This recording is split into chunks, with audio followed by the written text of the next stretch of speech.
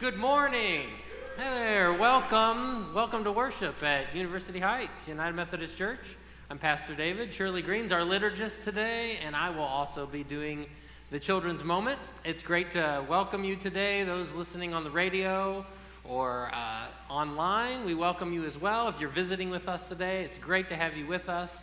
There are some little note cards in the pews that we encourage folks to fill out to share information with us so we can respond with great care to you. It is wonderful to be together. Some of you I know probably have had challenging weeks. Others of you hopefully have had blessings. You know, just as a time here, anyone have something they're especially excited about this morning? Just shout it out. Anybody's have a great week? All right. Yes, you made it here. We're thankful. It's the simple blessings of just being together with family, navigating that bridge that's closed. You know, it's great to be together. Good. What's that? The Pacers won? Hey, we're getting close to Easter. Miracles can happen. All right, so that's great news. All right, well, we're in the midst of the Lenten season. I hope that you are finding yourself growing closer to Christ through whatever your Lenten discipline might be. Just as a reminder, we continue to offer a Lenten Bible study on Sunday mornings right after this service as we think more in depth about some of the witnesses to the cross. Next Saturday, March the 26th, 7:30 in the morning, there is a men's breakfast at Christ UMC. G.L. Woods is going to be there and share his remarkable testimony. So encourage those men in our group today to be thinking about that and attending that breakfast next week. Dick Duvall, our usher back there, knows all about this event and would love to tell you more about how you can participate.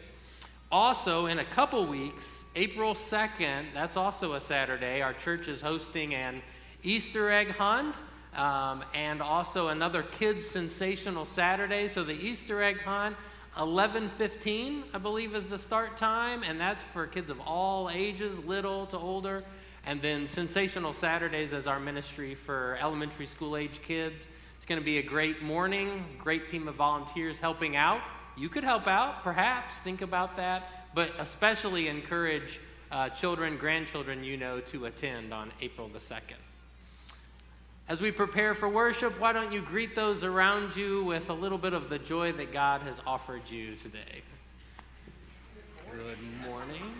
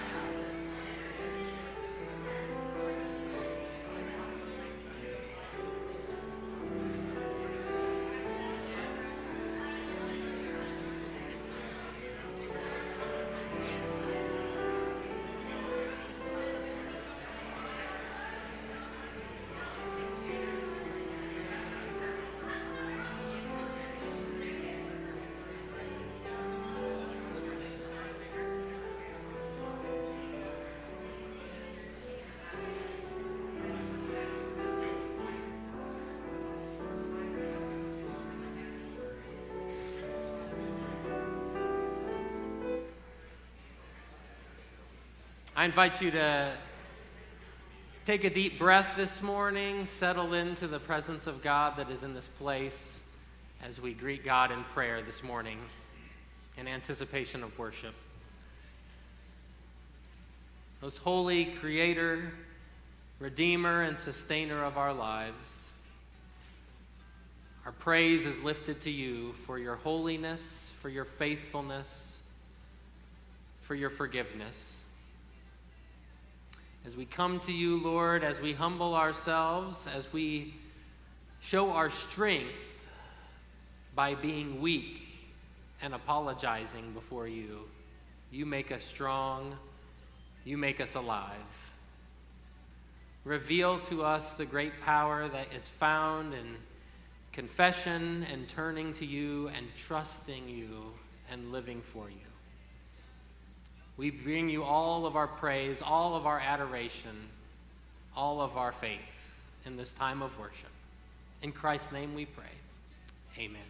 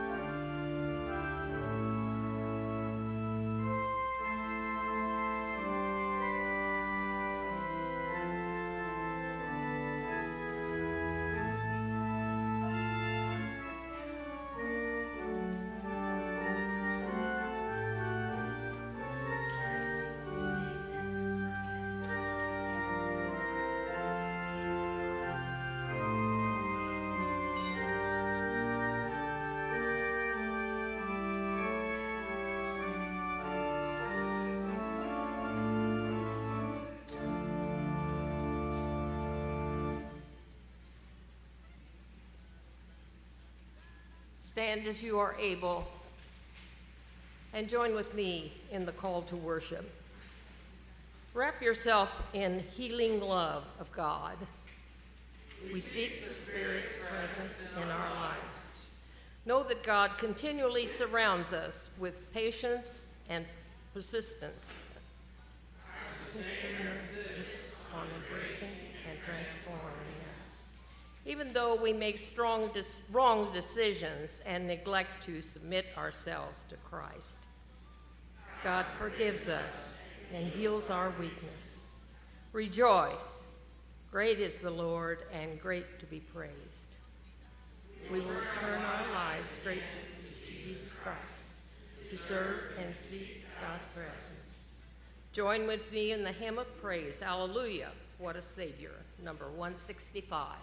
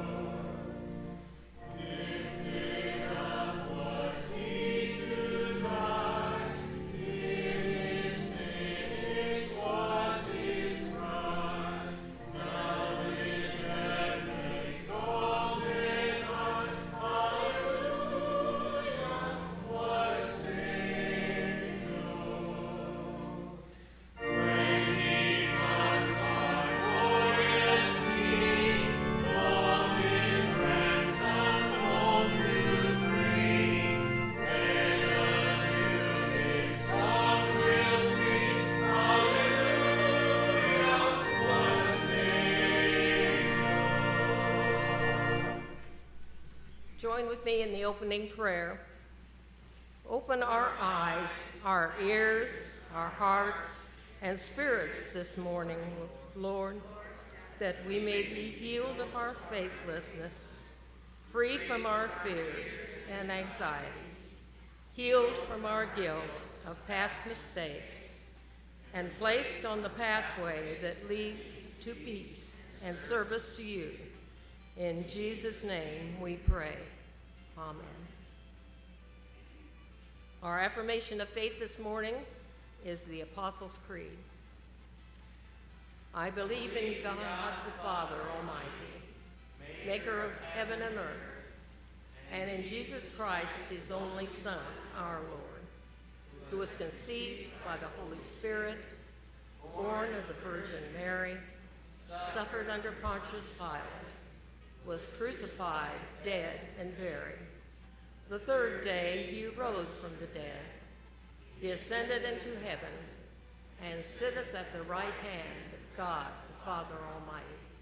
From thence he shall come to judge the quick and the dead. I believe in the Holy Spirit, the Holy Catholic Church, the communion of saints, the forgiveness of sins, the resurrection of the body, and the life everlasting. Amen.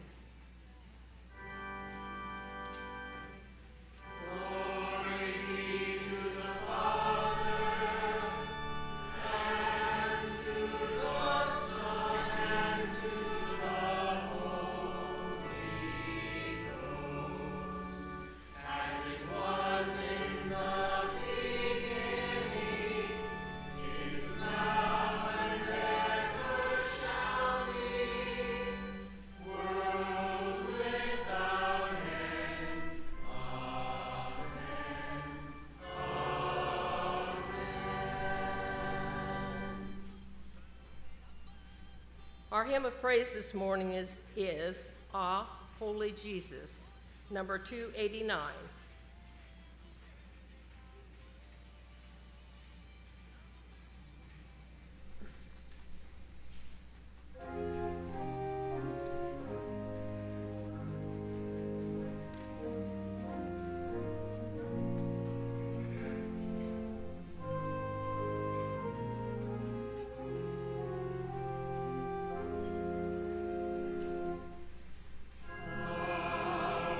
Holy Jesus.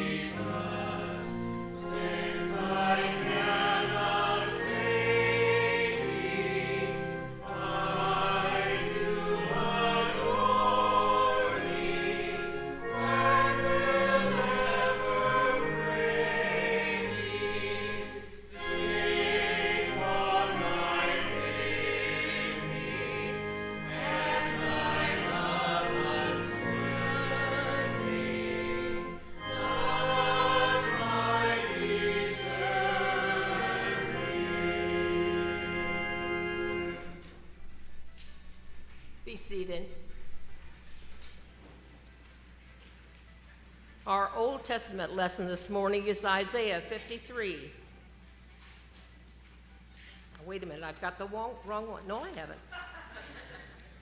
Wrong again. Isaiah 53, 1 through 11. Who has believed that we have heard? And to whom has the arm of the Lord been revealed? For he grew up before him like a young plant, and like a root out of dry ground, he has no form or majesty. And we should look at him, nothing in his appearance that we should desire him. He was despised and rejected by others, a man of suffering and acquainted with infirmity. And as one from whom others hide their faces, he was despised, and we held him of no account. Surely he has borne our infirmities and carried our diseases, yet we accounted him stricken, struck down by God, and afflicted. But he was wounded for our transgressions, crushed for our iniquities. Upon him he was punished that made us whole, and by his bruises we were healed. All we like sheep have gone astray. We have all turned to our own way, and the Lord has laid on him the iniquity of us all. He was oppressed and he was afflicted, and yet he did not open his mouth, like a lamb that is led to slaughter, and like a sheep that before its shearers is silent. So he did not open his mouth. By a perseverance of justice he was taken away. Who could have imagined his future? For he was cut off from the land of the living, stricken for the transgressions of my people.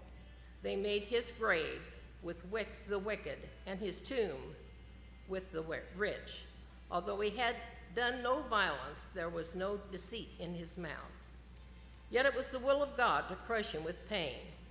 When you make his life an offering for sin, he shall see his offspring and shall prolong his day, although through him the will of the Lord shall prosper. Out of his anguish we shall see light, and he shall find satisfaction through his knowledge. The righteous one, my servant, shall make many righteous, and he shall bear their iniquities. The word of God for the people of God.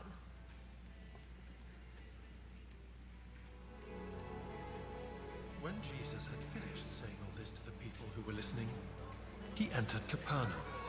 There, a centurion's servant, whom his master valued highly, was sick and about to die. The centurion heard of Jesus and sent some elders of the Jews to him, asking him to come and heal his servant. When they came to Jesus, they pleaded earnestly with him. This man deserves to have you do this, because he loves our nation and has built our synagogue. So Jesus went with them. He was not far from the house when the centurion sent friends to say to him, "Lord, don't trouble yourself, for I do not deserve to have you come under my roof. That is why I did not even consider myself worthy to come to you. But say the word, and my servant will be healed. For I myself am a man under authority, with soldiers under me. I tell this one, go, and he goes. And that one, come, and he comes. I say to my servant, do this, and he does it." When Jesus heard this, he was amazed at him. And turning to the crowd following him, he said, "I tell you, I have not found such great faith even in Israel." Then the man who had been sent returned to the house and found the servant well.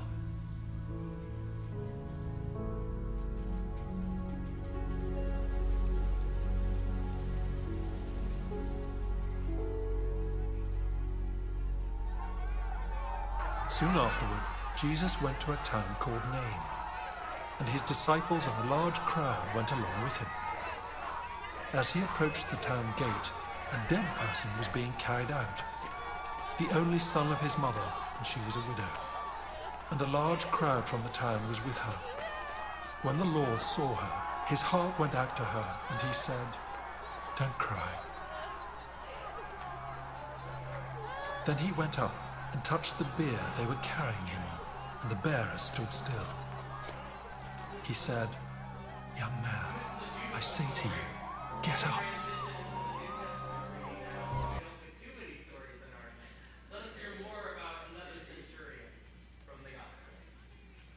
This is the gospel lesson this morning, Luke 23, 33 through 34, and 44 through 47. When they came to the place that was called the Skull, they crucified Jesus there with the criminals, one on his right and one on his left. Then Jesus said, "Father, forgive them, for they do not know what they are doing." And they cast lots to divide his clothing. It was now about noon, and the darkness came over the whole land until 3 p.m, while the sun's light failed and the curtains of the temple was torn in two. Then Jesus, crying with a loud voice, said, "Father, unto your hands I commend my spirit." Having said this, he breathed his last. Then the centurion saw what had taken place. He praised God and said, "Certainly, this man was innocent."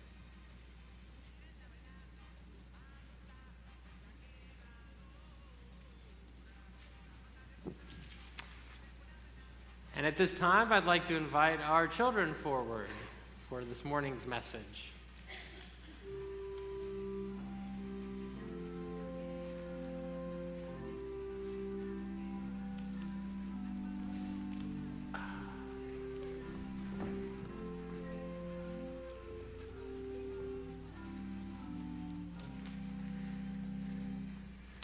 Good morning, friends. Good to see you. Looking wonderful today. It's a nice day. Are some of you on spring break, or is it getting close? Do you have spring break from school? It's getting close. Are you looking forward to it? Got some ideas of what you're going to do for fun with some time off? You know, when I think of spring, one of the things that naturally comes to my mind are flowers, right? Springtime flowers. So my friend Christy, I think, has a picture of one particular type of flower that she's going to put, oh, well, maybe not. It's going to grow, this particular type of flower. Do you know what this type of flower is called that looks like? A sunflower, yes. Sunflowers are pretty cool. Did you know that? They're like over 4,000 years old. They've been growing in the Americas since way before the time of Jesus. They can be used for food. Have any of you ever had sunflower seeds, like as a snack? You can use the oil from them. Some people have used them for medicine, coloring things, like for fabric. Did you know they can grow to be 16 feet tall? It's like 3 of me, or a little bit, you know, like on top of myself. That is huge, isn't it, Lorelei? Did you know the inside of a sunflower is made up of like 1,000 little flowers, all inside there? Yeah, that's pretty cool too.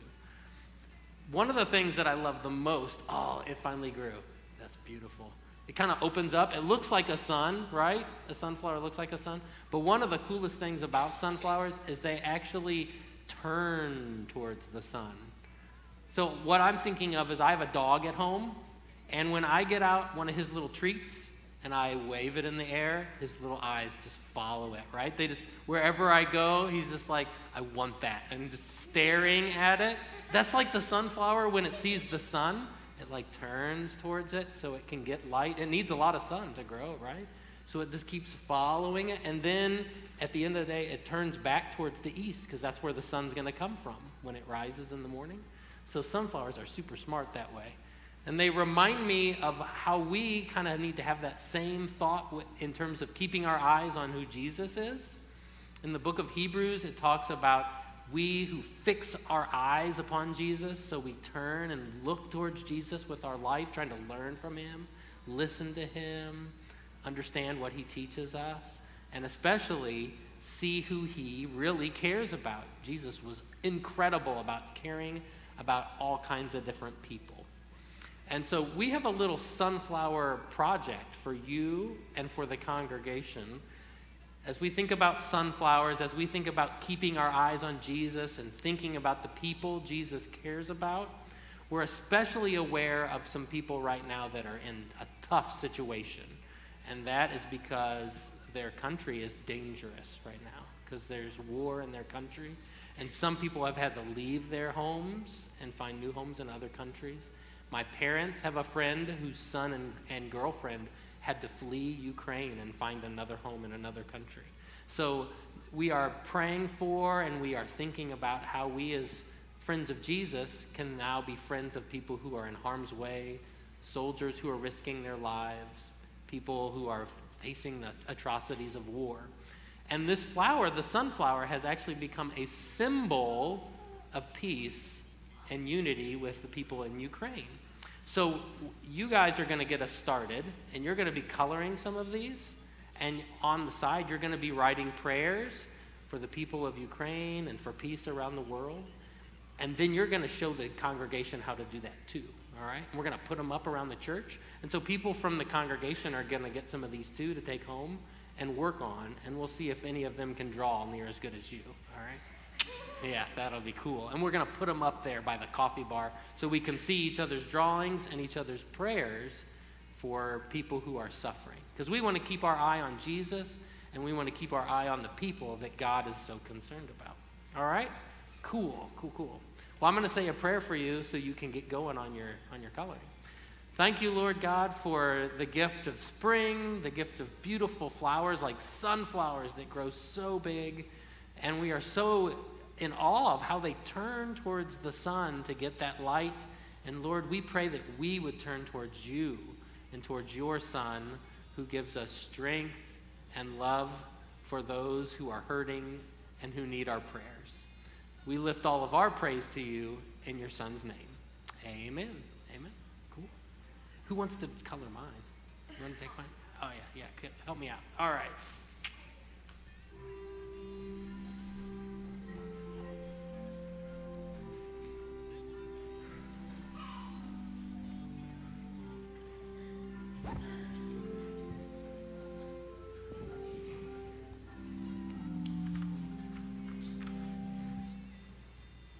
We have a guest with us today who would like to share with us his side of the story from this morning's gospel reading. We welcome back our good friend, the centurion. Good to have you back from last year, friend.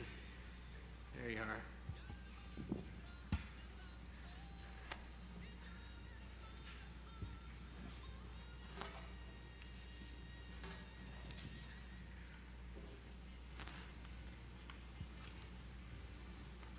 I'm not unfamiliar with death. I've spent my life as a soldier in the service of the Empire. Early in my career, there are certainly long periods of time in which not one day passed that I did not see a fellow soldier or an enemy spill their blood on the ground. And of course, for the past year, I've been the commander of this detachment, charged with guarding prisoners and overseeing executions. I've seen the worst of humanity, both among those who die and have come to watch. I was on an assignment that I would not have chosen, but when word comes from on high, a soldier does not question orders. Today I have questions. It was soldiers under my command who carried out Pilate's orders to flog him. It was soldiers under my command who followed him through the streets to the place of the skull. It was soldiers under my command who tied the ropes and hammered the spikes that held him to the cross. And my soldiers were busy carrying out their orders as it was I, Centurion Longinus, who on the order of the authorities nailed the sign above his head. "This is Jesus," it said, "King of the Jews." I had heard of him, of course, heard of great wonders and wise teachings from those who followed him, of rebellion and treason from the authorities of the region. I've heard him called a troublemaker, the Messiah, a rabble-rouser, a healer, a criminal, and a savior. How can one know what to believe? Today I have questions. I've heard the last words of dozens, perhaps hundreds of men in my lifetime. I've heard them pleading for mercy cursing those who have sentenced them, and even babbling nonsense. Today, I, obedient soldier Longinus, saw a death like none I have ever witnessed. The sun had hidden itself for several hours by the time he died. The world felt strange, uneasy, draped in a shadow of death. And when he died, the uneasiness erupted into chaos. It rumbled and quaked, and we struggled to keep our footing. I would remember all of that, no doubt. But what I remember even more are the words I heard him speak just before the moment of death. He turned his face to the sky and cried out, "Father, into your hands I commit my spirit." Why did he look to heaven and call upon his Father? Just who was he talking to? Why did he speak as though great work had been completed? Today I have questions. It confuses me. I've never seen someone die like that. Just no fear, just purpose and meaning. And the world and nature, it acted like it responded to this man's death, like it mourned him. Indeed, the world shook today. My world shook today. Who was this man, Jesus? King of the Jews, a Messiah? Soldiers are not trained to discuss royalty or theology, nor should we be caught for considering such things. But all that has happened makes you wonder. Today I have questions.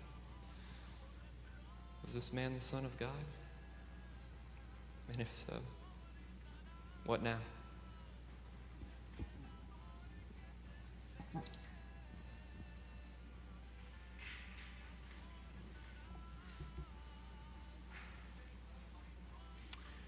Well, gracious God, thank you for this space and this time to reflect on your story with us,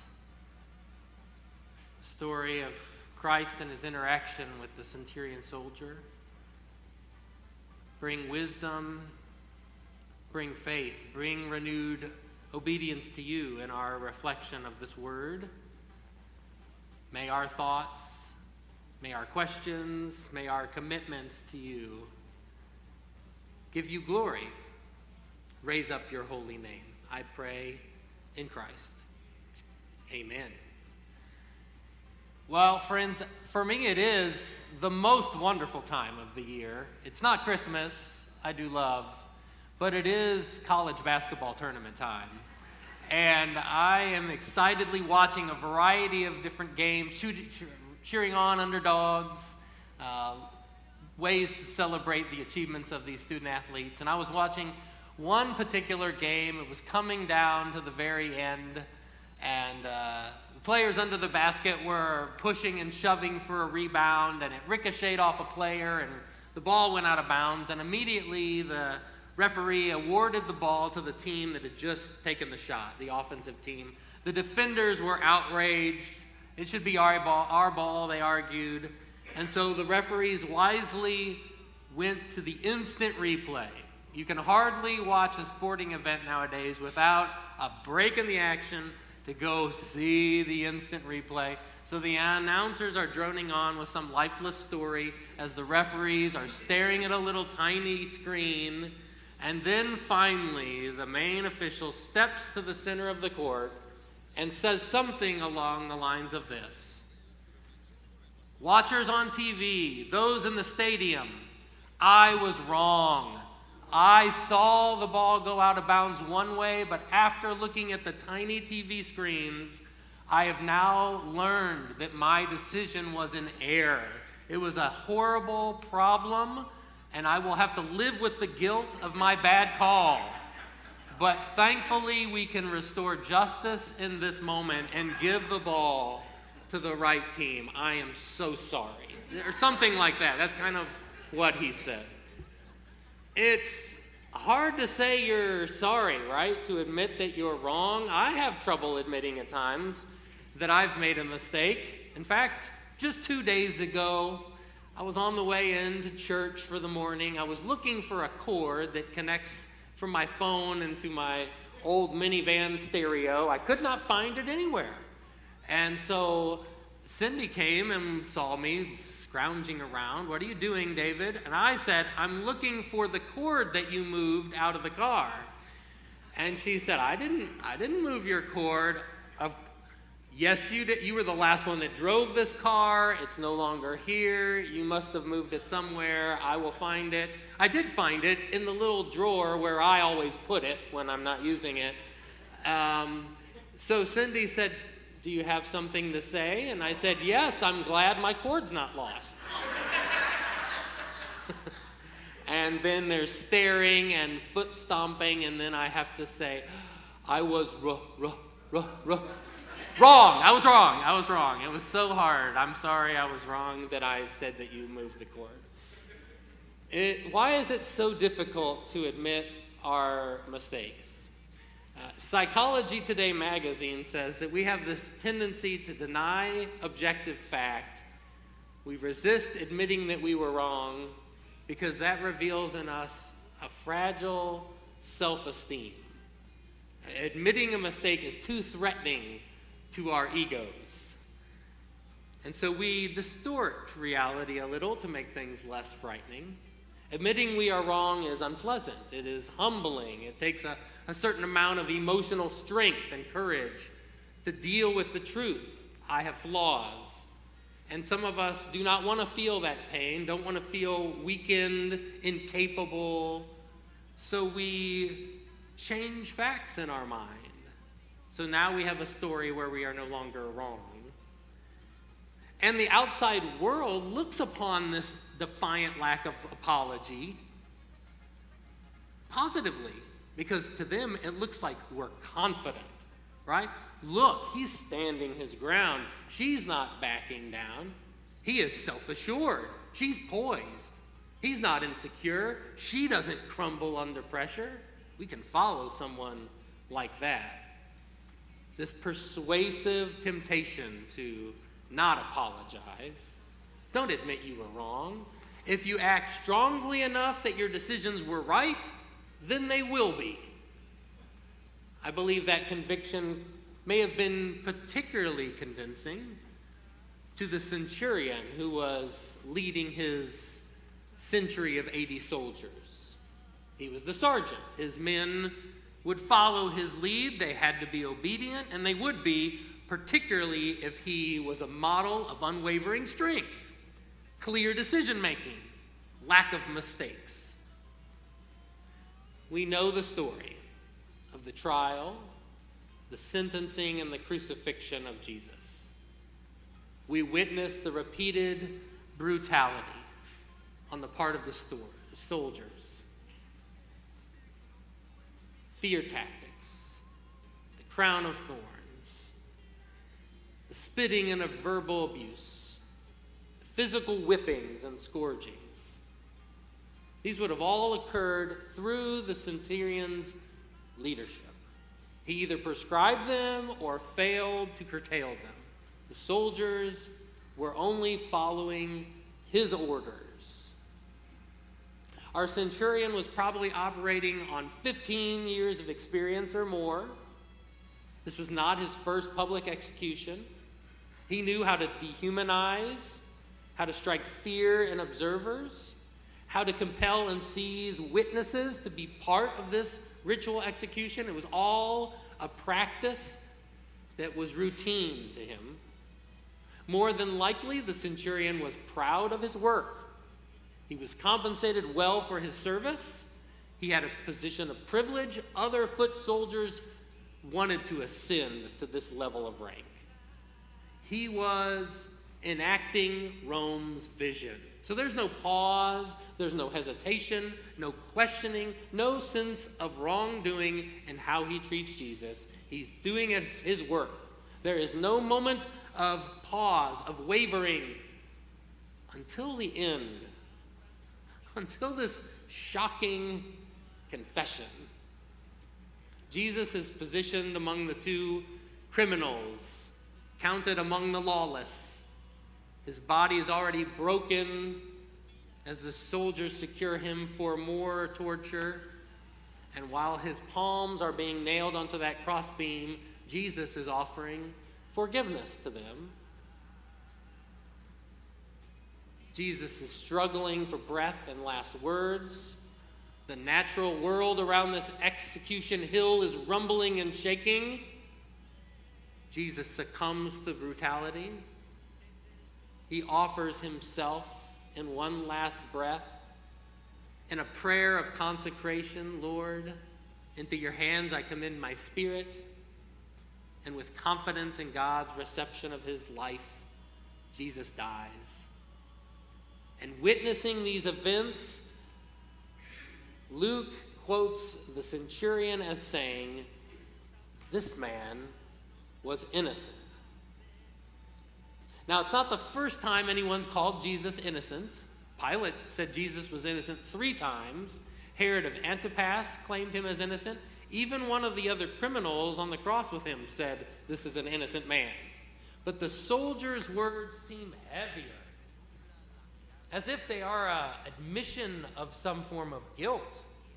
Jesus doesn't deserve this treatment, this playing out of public state-sponsored murder. He is a rural, itinerant preacher. He doesn't deserve this. And the centurion seems to acknowledge he's participating in this state-sanctioned crime. More than that, more than simply being innocent, the centurion is saying Jesus is good. I mean, the Greek that he utilizes here holds the weight of deep righteousness. This man is deeply righteous, devout, committed to the right things of God. He's refusing to save himself, refusing to make excuses, refusing to wallow in fear and pain in the front face of powerful Rome. This man has complete peace.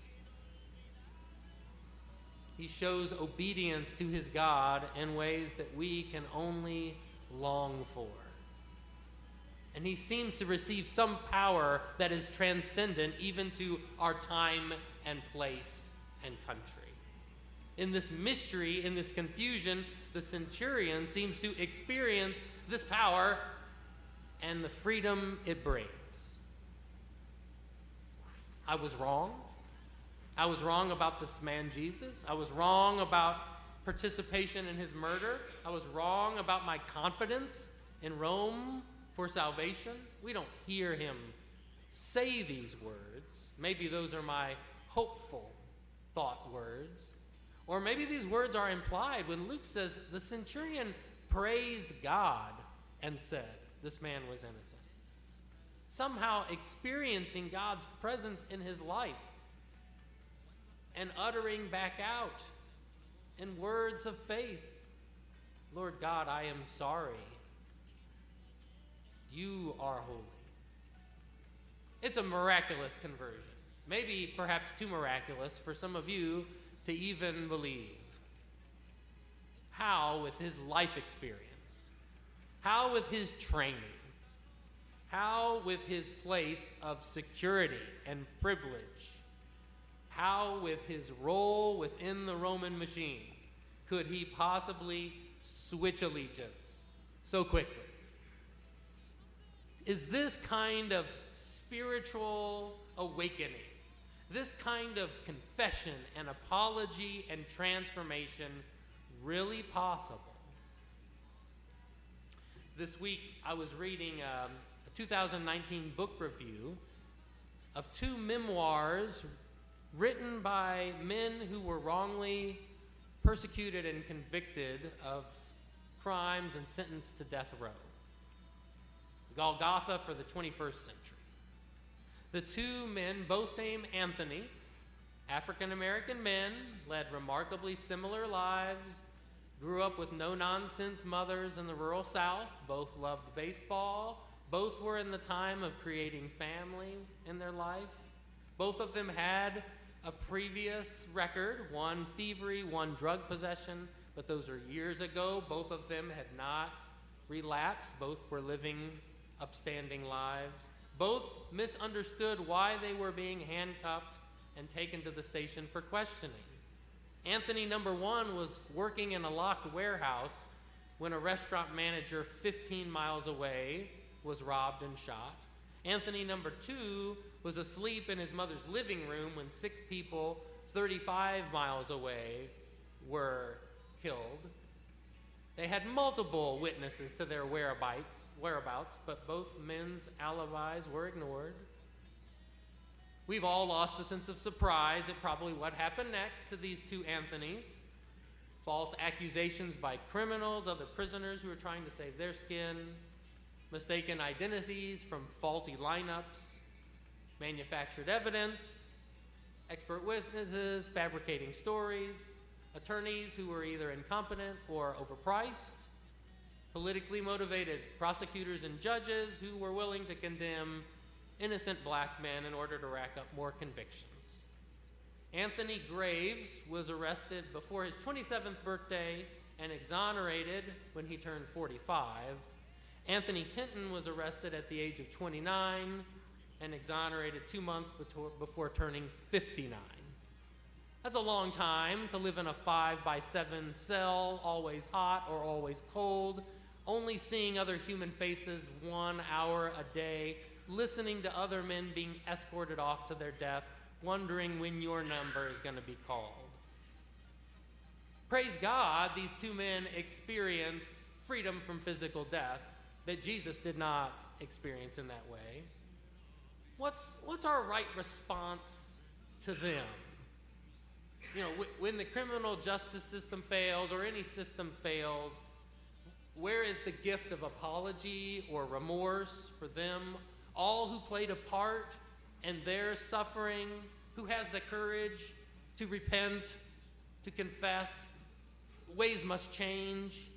Even those who were not, judge, jury, there, can we even have the courage to repent of either the racism or the lack of empathy that leads to the false conviction of these innocent men? Who says, surely these men were innocent? Whose voice is that? Can God still create changed hearts, transformations in the way we see? Do we have the boldness to say to God and to our neighbor, we've been wrong? And then what happens next? Now, how does this turn out for the centurion? If he really expressed his conviction, his conversion, I don't think his fellow soldiers are going to be excited about his, Jesus moment. His very life would be threatened. Did he return to this rigid refusal to be honest? I'm not going to say I'm wrong. I'm afraid.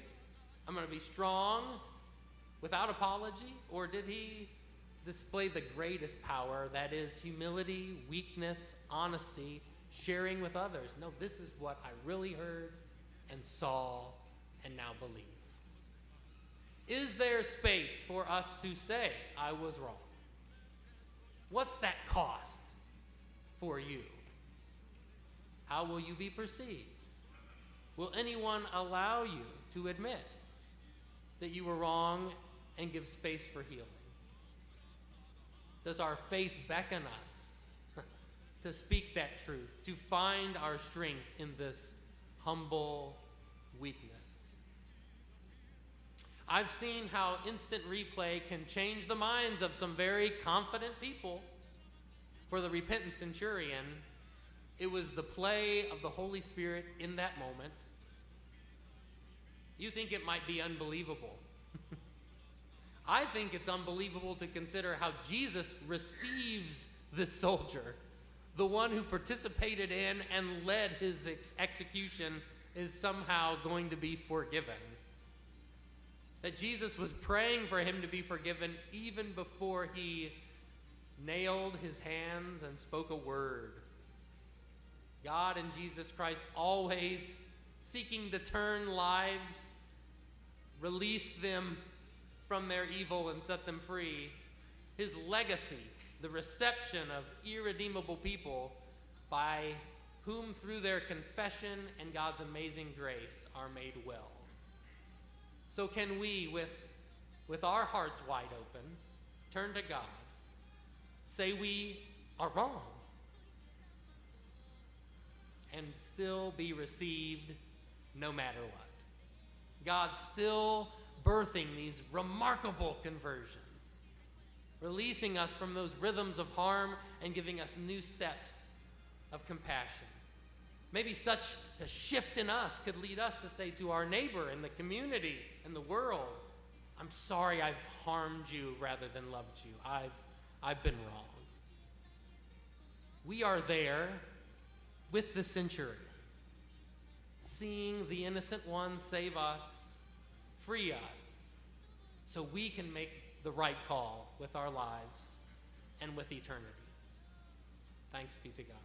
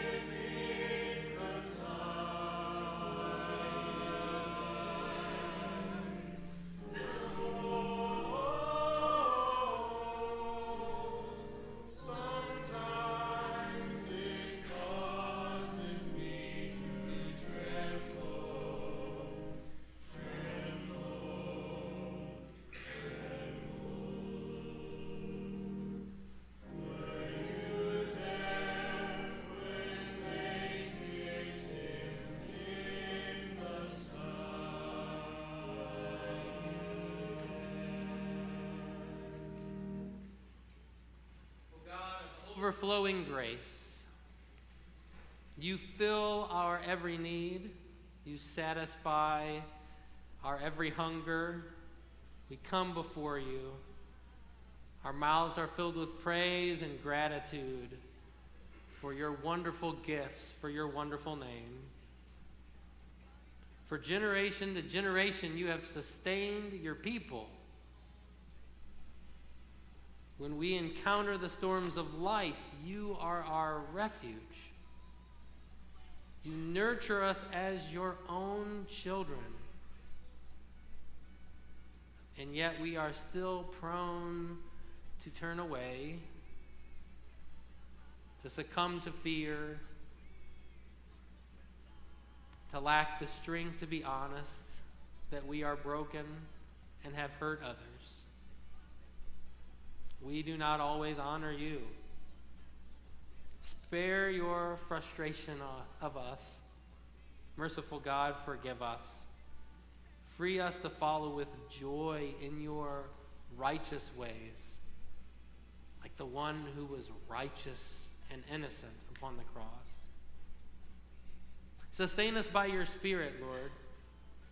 Anoint us that we may be your witnesses, calling the nations to come to you, to turn to you, to acknowledge that we desperately need you. Your tender mercy and compassion extends beyond our ability to comprehend. We commit to your loving care this day our loved ones. We pray for your presence and healing to be upon Georgia Hoddle, Bev Riffle, preparing for surgery, for Phil Mielek and Wanda Hampton, recovering from surgery, for the struggles and turmoils of the Lambert's daughter, and for other concerns, Lord, that rest upon our hearts, upon our minds, that you know so very well.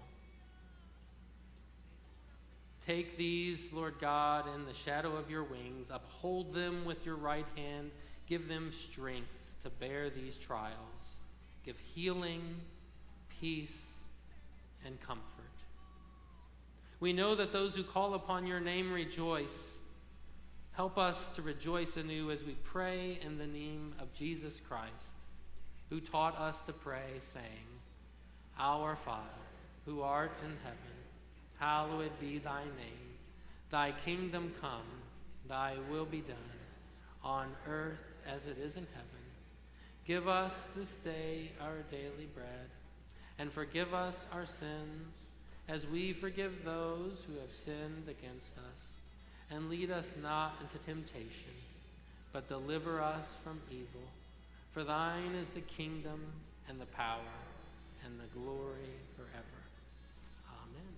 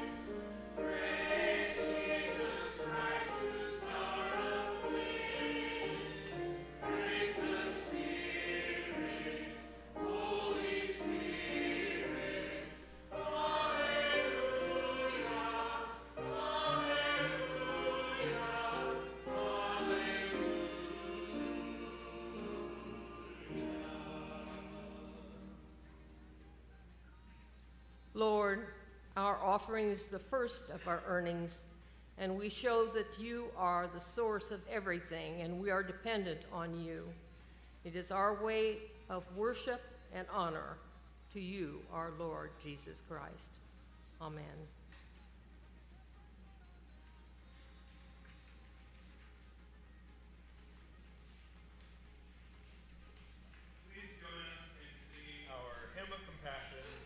Turn to Christ, and he shall give us rest.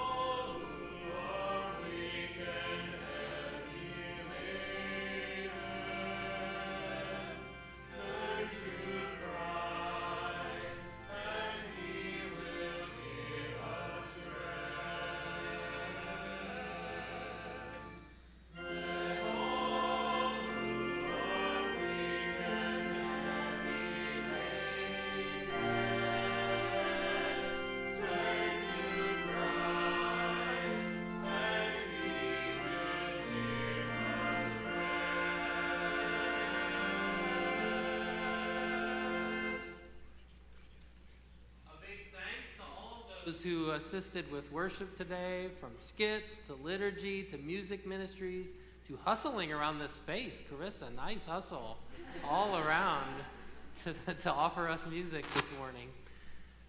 Do we have the courage, the real strength to apologize, to make space for others to apologize and allow them to heal with us? Will we, like the sunflower, turn and admit our need for Christ and to seek his face? Go forth with that as your goal, as your longing this day.